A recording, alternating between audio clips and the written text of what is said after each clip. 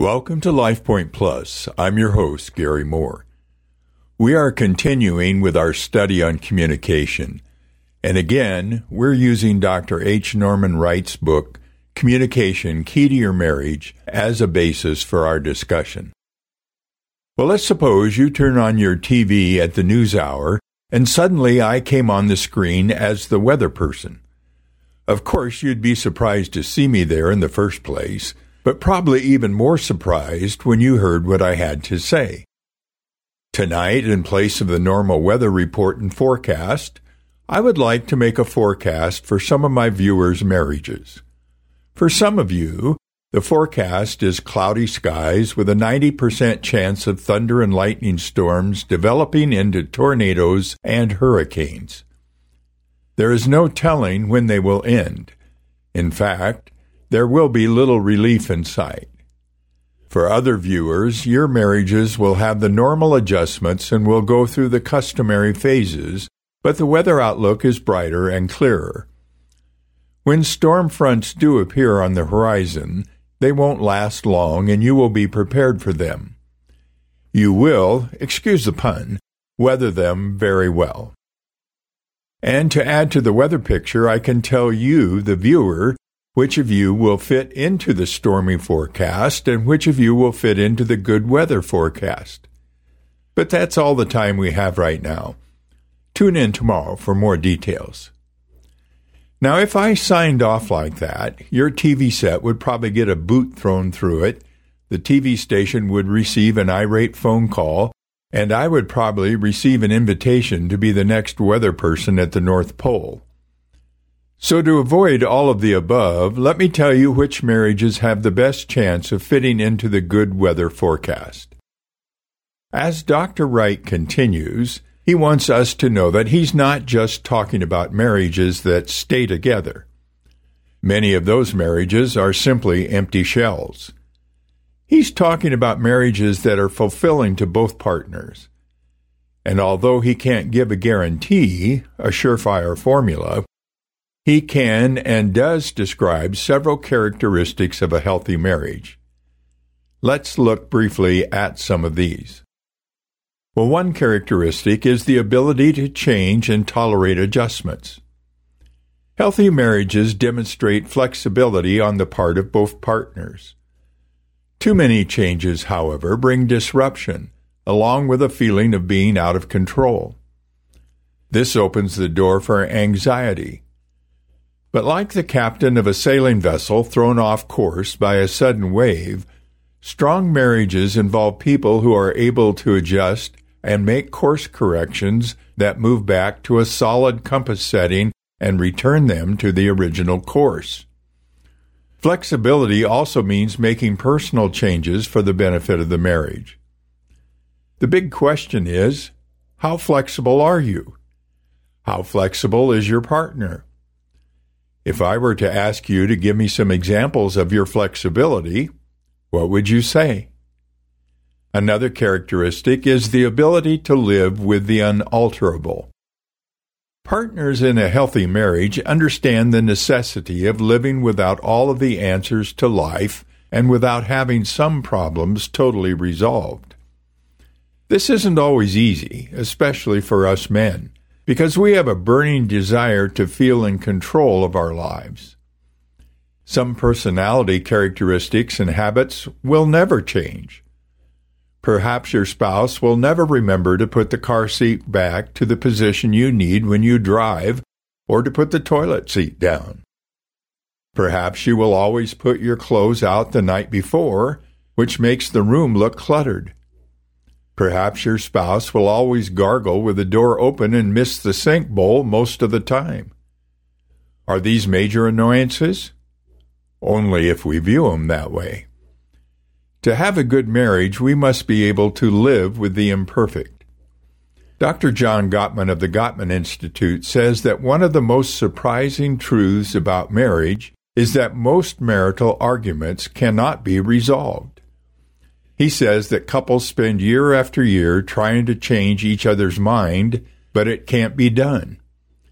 This is because most of their disagreements are rooted in fundamental differences of lifestyle, personality, or values. By fighting over these differences, all they succeed in doing is wasting their time and harming their marriage. Instead, they need to understand the bottom line difference that is causing the conflict, and to learn how to live with it by honoring and respecting each other. And we have God as our role model. He loves us in spite of our imperfections. Well, another characteristic is a belief in the permanence of marriage. In premarital counseling sessions, I encourage couples to hold to the belief that their marriage will never end in divorce. It is simply not one of the options. Till death do us part is not a heavy, binding chain, but a gratifying commitment. This means that during times of conflict, distance, and anger, divorce is not even a consideration. A reporter once asked Ruth Graham if she ever considered divorcing her husband, Billy. With a wry smile, she answered, "Divorce, no. Murder, maybe." When you hold to the belief that your marriage will last, it affects your approach to an imperfect spouse, to your differences and conflicts, and to your future together. Yes, it's true that the commitment level may not be the same for each partner. Commitment may ebb and flow from time to time, but it is there just the same. Another characteristic is trust in each other. When couples can depend and rely on one another, they have a rare commodity desperately sought after in today's world. One wife said to Dr. Wright, "I can depend on my husband to keep his word. There's no flaking off or setting me up for failure. If he says he will be home at a certain time, he's either there or he calls me. I like that. It gives me a sense of security, and I feel freer with him because of that. Our intimacy level is strong because we trust one another." Another characteristic is a balance of power. One of the main causes and perpetuators of conflict is the power struggle so common in marriages today. Marriage is based upon the recognition of the strengths and giftedness of each partner and the freedom to express such qualities in the marriage. It is a marriage of more or less equal power. Dependency and dominance, both used in a positive way here, shift back and forth between each partner. Another characteristic is enjoyment of each other. This means that both partners enjoy the other's presence, their silence and their talk, their values, faith, and so on. Marriage is most satisfying when the spouses view each other as best friends. Such a friendship, like all friendships, takes time to cultivate and develop, and also implies loyalty between the friends. This is an important area where the intentional development of mutual understanding is so important.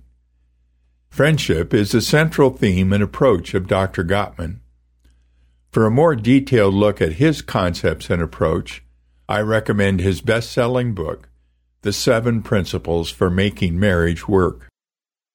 Another characteristic is promotion of personal growth.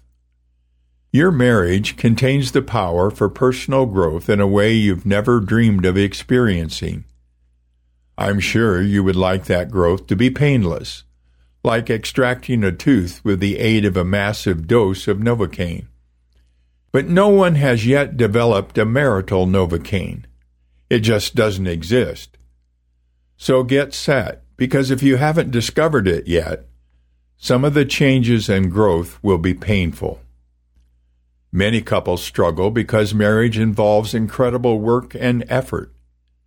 As one man said, "It's much more effort than I ever bargained for. I wanted a peaceful marriage. Harmony? I'm wondering if all the work and effort are worth the few times of peace and harmony we've ever experienced." Well, let me ask you a question. How do you describe the conflicts in your life, in your marriage? Do you ever run out of words to describe what goes on? Do you have a vocabulary that would do justice to what you experience? Well, Dr. Wright says that he has discovered the following synonyms for conflict. You can find them yourself in any thesaurus. See if any of these words would best describe what it has been like in your marriage. The verbs include clash, disagree, discord, be at odds, spar, oppose, contend, lock horns, squabble, feud, bicker, wronged, struggle, and tussle. Nouns include struggle, strife, warfare, Armageddon, fight, dispute, row, spat, and quarrel. Many couples are surprised by marriage because they entered that relationship woefully unprepared. Their sense of reality was distorted by fantasy and wishful thinking. Some are surprised because they married in spite of unresolved past issues, hoping their partner would be their savior. Did you marry the person you thought you married? Well, as I've said before, when we were dating, we were in the sales and marketing business. We were selling an image we hoped the other person would buy, and they in turn were selling an image they hoped we would buy. Thus, we tend to marry an illusion, a fantasy, an idealization projected onto a frail human being. The real issue is not whether you married the right person. It's more an issue of you being the right person for your spouse. Well, our time is gone for today. As I close, I want to encourage you to attend one of the many Bible-believing and teaching churches here in the Treasure Valley. If you don't have a home church, we'd love to have you visit us. Our services at Cloverdale Church of God are at 9:30 and 11 a.m., and we're located at 3755 South Cloverdale Road. That's between Victory and Amity. Have a great weekend. God bless.